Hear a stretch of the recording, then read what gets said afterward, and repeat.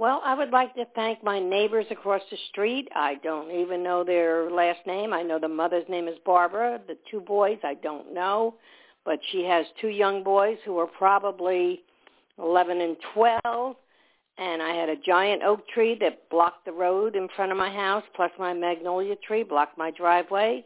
And she came over with the two young boys with axes. They each had a little axe, and they chopped away the tree so the people could get down the street. And then the man that lives with them, partner, whatever, he dragged the tree with his truck down to the end of the street, actually, with his car.